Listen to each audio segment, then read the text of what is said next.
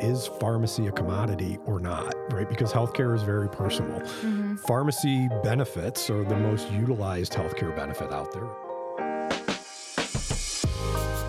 Hello, everyone. I'm Kenzie McEvily, the producer and host of McGowan Brabender's Employee Benefits podcast, Side Effects.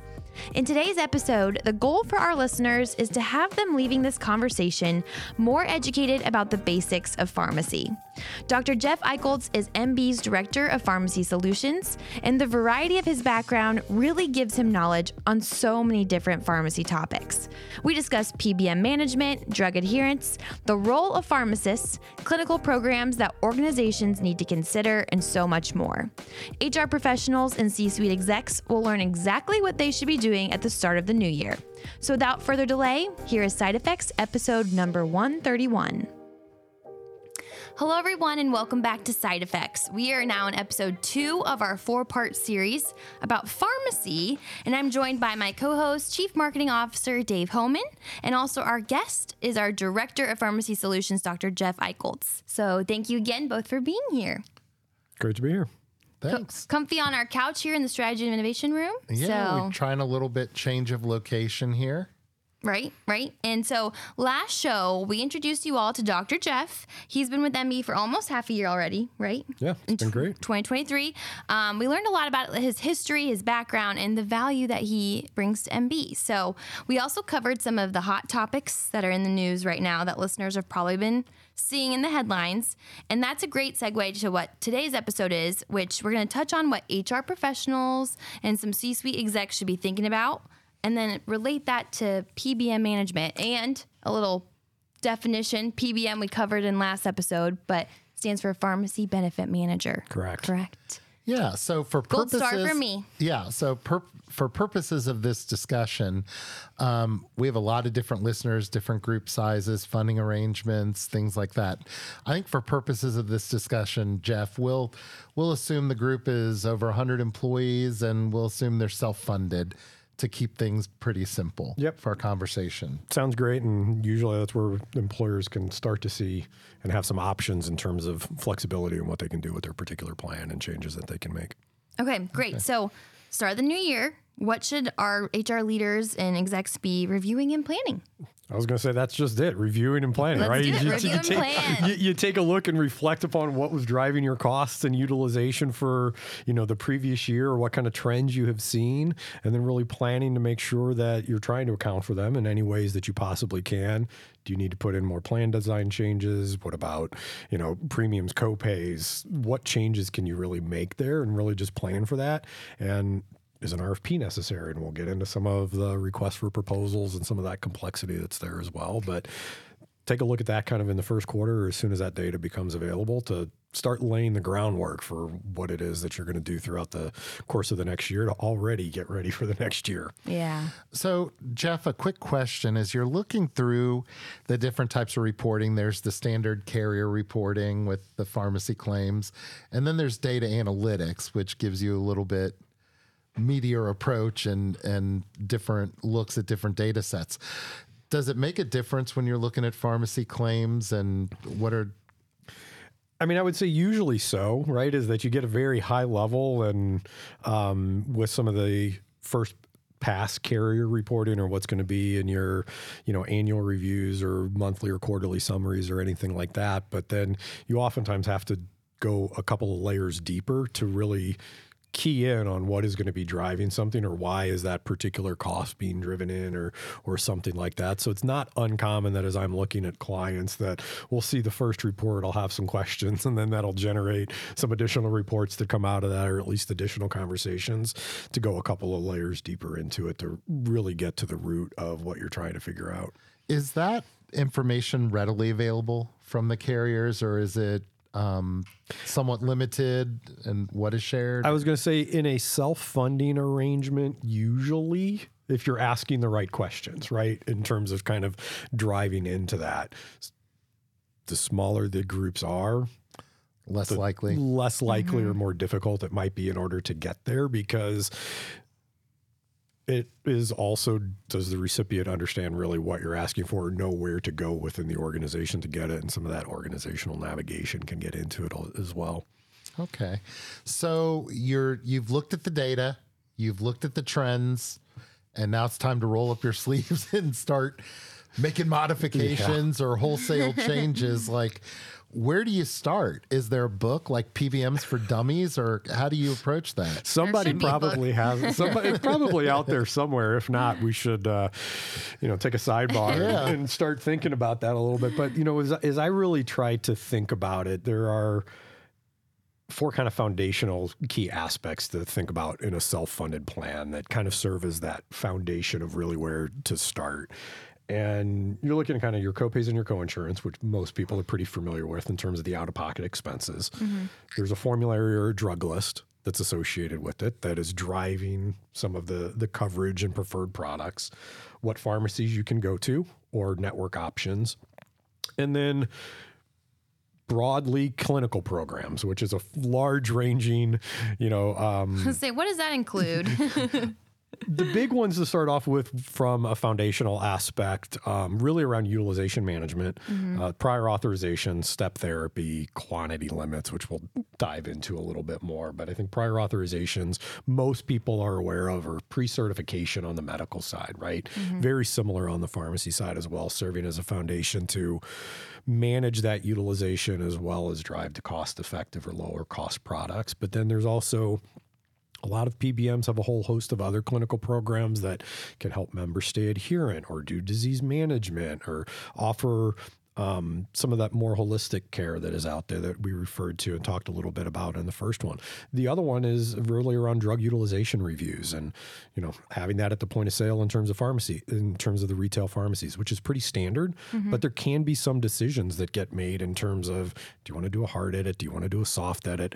That's really getting down into the weeds, but there are safety programs that the PBMs are administering as well. And Joe, just having a thorough review of all of those and making sure that they're in place. Yeah. So you just mentioned drug adherence programs. Like, you have a prescription called in, you get the prescription filled, you take your medicine. I mean, do you really need is drug adherence really that big of an issue that you have to have special programs for it? It can be. And I think technology over the course of the last 10 years or so has really helped with that, right? Is that we can now set reminders on our phones where you used to not really be able to do that, right? And a lot of different apps that are out there and adherence reminders. And sometimes it's as simple as giving people tips on getting it into your daily routine, right?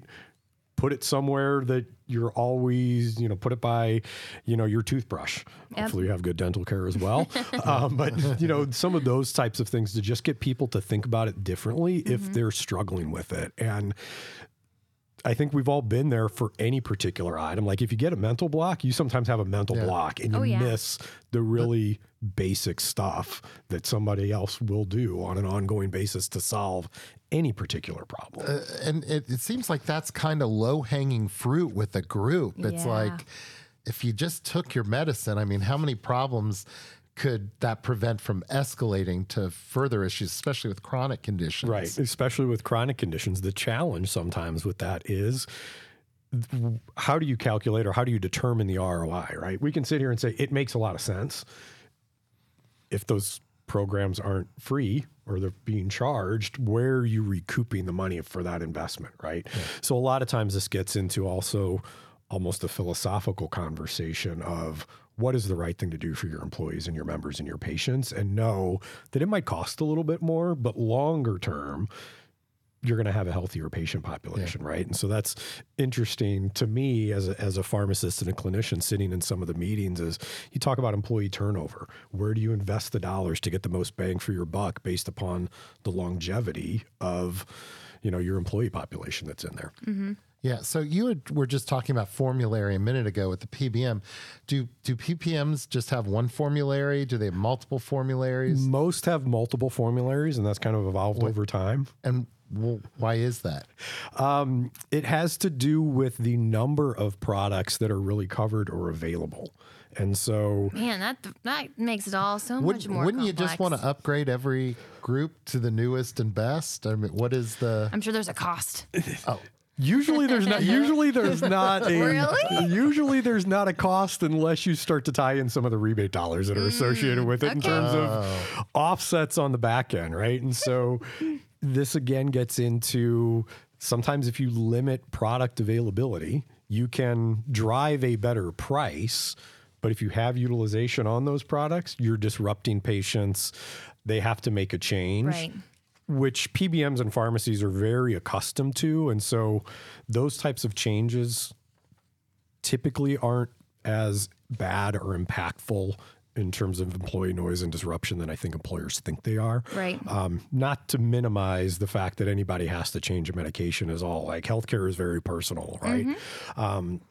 But I think the other thing to understand is that those formularies, regardless of how broad they are, how narrow they are in terms of coverage of brand name products versus generic products, the PBMs will have the same clinical parameters for all of them. So it's not to say that one that covers less product isn't as quote unquote clinically effective as some of the other ones, right? You still have to have your product to treat allergies, for an example, or a lot of those are over the counter now. A lot of the proton pump inhibitors like Prilosec are over the counter now, but it's not like you don't have a product to treat cancer or to treat multiple sclerosis. Right. You may only have 2 or 3 products to choose from instead of 6 or 7. So that's really how they're getting into that and some of the changes that are taking place there. Okay, and so what about network options then? Yeah, so network option is really how many pharmacies you can go to. And like the number of pharmacies is staggering, right? It's like 60, 70,000 pharmacies There's in a one lot on of the every corner. networks. Yep. And there are 2 major chains that... And usually most employers are in that broad network, and it has most of the pharmacy, most of the independents that are in there, not all of them. But most of them are there, and they have most of the major chains. And a lot of times you have that utilization relatively split. And so it's difficult to make a move to one or the other. But it's something to take a look at. And especially if you don't have one of those major chains where you're located, maybe ask, right? Because, and it's not great savings. It's a couple of percentage points maybe off of your discounts that you have at retail. But if you don't have it or you only have a handful of members, it's a consideration to at least take a look at that is in there. And then if you're in a rural location, small employer, you have hometown community pharmacy, maybe you don't need either, right? Yeah, and so you can start to take a look at that. But most of them are usually in that broad network, and you can go to any pharmacy that you see, and that's pretty common. There's so many decisions that go into that. I mean, you have to just think about where you're located. If there isn't one of those big chains close by, there is always a local mom and pop pharmacy. It's just crazy.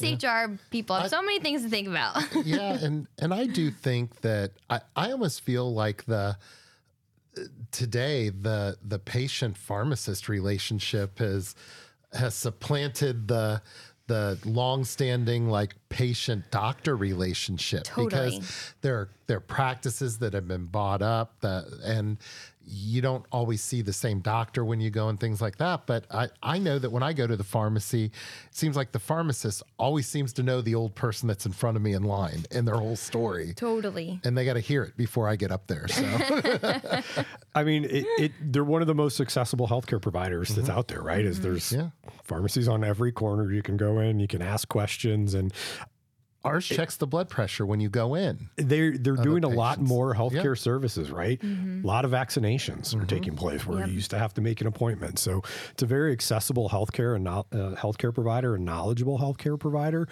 And it gets into some of the questions of, is pharmacy a commodity or not, right? Because healthcare is very personal. Mm-hmm. Pharmacy benefits are the most utilized healthcare benefit out there, right? You think about it, you're on a chronic medication. Hopefully you're getting that script filled 12 times a year, or maybe 4 times a year if you're getting a 90-day supply at your local pharmacy. But it's a very utilized benefit, and people are in the stores and grocery stores and big box stores for all kinds of their shopping, and it can be a personal relationship that's there. Mm-hmm. Yeah. So we spoke a couple minutes ago about the drug adherence program, gaps in care for prescriptions, but there are other clinical programs that are out there and available. What are some of those programs, and which ones would you look at and say every group should have this or some form of this program? Yeah, I think taking a look at care management or disease management, either on the medical side or the pharmacy side for diabetes, is the next big one. I think that specialty medications have gotten the headlines over the past 5 years or so.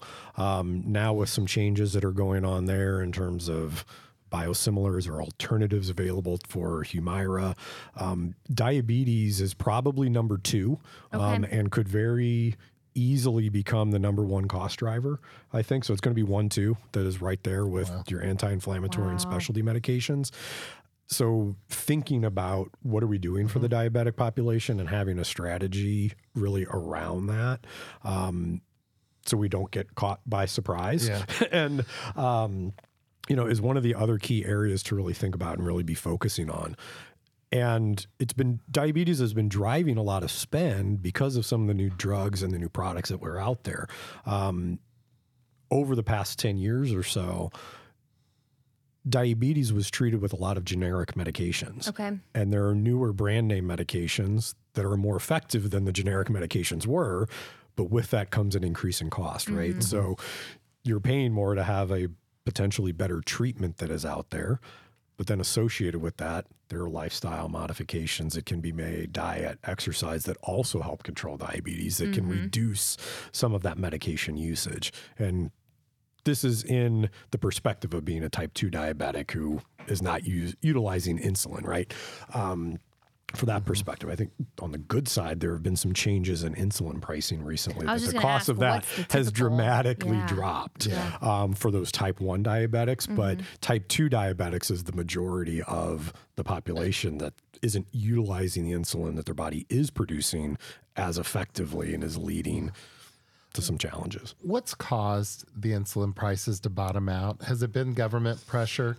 It's been some regulations that have really changed some of the pricing mechanisms associated with that, as part of some of the recent legislation that was really passed. That there's also been pressure in terms of the unaffordability of insulin, for a lot of patients. So some of that pressure and discussion, causes companies to rethink some of their policies around it. So there's been a little bit of a mix that has been associated with that. Okay. That's nice to hear. And one other question, besides the weight loss drugs, which area has it's turned into an arms race? You've seen companies just throwing tons of resources and money at getting in that space. Is it the anti-inflammatories? I'd say it's anti-inflammatory and specialty, just specialty in general. Okay. And the science is phenomenal on some of those specialty medications and making a real big difference in patient lives. But you're starting to see smaller and smaller patient populations that are impacted by a certain disease start to have treatments available to them that maybe they haven't had any available treatments or very successful treatments in the past. The challenge when you have a smaller patient population, but it costs the same or more amount of money to make, you have to be able to recoup that. Wow. And that leads to high drug prices sometimes when you're trying to recoup that on a finite timeline with a small patient population. So are there any other items that we want leadership to think of on their radar at the beginning of the year? I think that as you're planning and thinking about what your strategy is, do you need to evaluate vendors? Do we need to do an RFP? I think one thing not to lose sight of is understanding what kind of notifications do you have to give to your current vendor. Yeah. So you don't get in a situation where you ran out of time, essentially. And most we see 90 days, which, by the fourth quarter, you need to have your benefits pretty well locked up anyway to be able to communicate them to your patients or to your members. But there are some that have 180 days. So, you need to be in a position to say, am I making a decision? Not necessarily making a decision in July, but at least letting your partner or your carrier and your vendor know that, hey, I might be making a move, and just being cognizant of any of those types of notifications that need to get made. It's all about the preparation and planning. Let's assume then that you make the decision. you're 120 days out, you're golden. When you decide to make that change that's out there, how big of a change is there going from one PBM to another? I think there's some work involved in terms of making sure that your benefit intent stays the same and that your coverages are similar to what you have. And there's a laundry list of questions that, we can help clients go through and talk with carriers and vendors about, hey, what's the current benefit setup and moving some of those types of things. Ideally, you like to try to minimize as much patient disruption as possible, or at least have it be a choice in terms of a decision, right? We talked about network. Maybe the decision is, well, we're going to move PBMs and we're going to limit our network, right? And so those are two different things that you need to communicate to your patient population so the new vendor doesn't wrongly get blamed as not having the same amount of coverage that's out there, right? But I think that's one thing that we can help our clients really kind of understand. What do they have in place? Do they want to keep that in place? Do they want to make any changes associated with it? And one last question. What is the optimal contract period? Because I've heard it's changed over time. People used to think the longer you get locked in, you've got price guarantees, but then we realized that that's not always, longer is not better. Longer isn't necessarily always better. I think everybody likes to see a year to year, and there are some vendors out there that will go for a year to year contract. On the flip side of that, if you have a 3-year contract in place and want some of that stability that's there, you can still work in some provisions in terms of, do you have the same price for those 3 years? Are you seeing increases in price, in those 3 years in terms of increases in discounts? So we'd like to see those in there. You can put in provisions about having a market check that says, after the first year or every year after 18 months, we're going to make sure that the last year of your contract, for example, is still competitive. And really that reduces some of the risk that is associated with that. Because to your point, there's always time, effort, some sweat, hopefully not many tears in order to make a move, right? Yeah. And I think patients and members like to really understand their benefits. So there are some things with a longer contract that you can get improvements year over year built in to reduce the risk of that longer term contract. Okay. So to wrap up, do we have any comments or questions or topics we didn't hit that we want our listeners to know? Tune into the next podcast where we're going to go more in depth on pricing and contracts and general education. We're going to talk about how to choose a pharmacy benefit manager and also what's involved in an RFP. So, Dave, thank you for joining me. It was great. I love this discussion. And Dr. Jeff will be back for our next episode. If you have any questions about this one, you can email me at kenzie@healthierbirthdays.com. Or Dave@healthierbirthdays.com. Or Jeff@healthierbirthdays.com. That's right. Thank you for joining us. We'll see you next time on Side Effects. Thanks.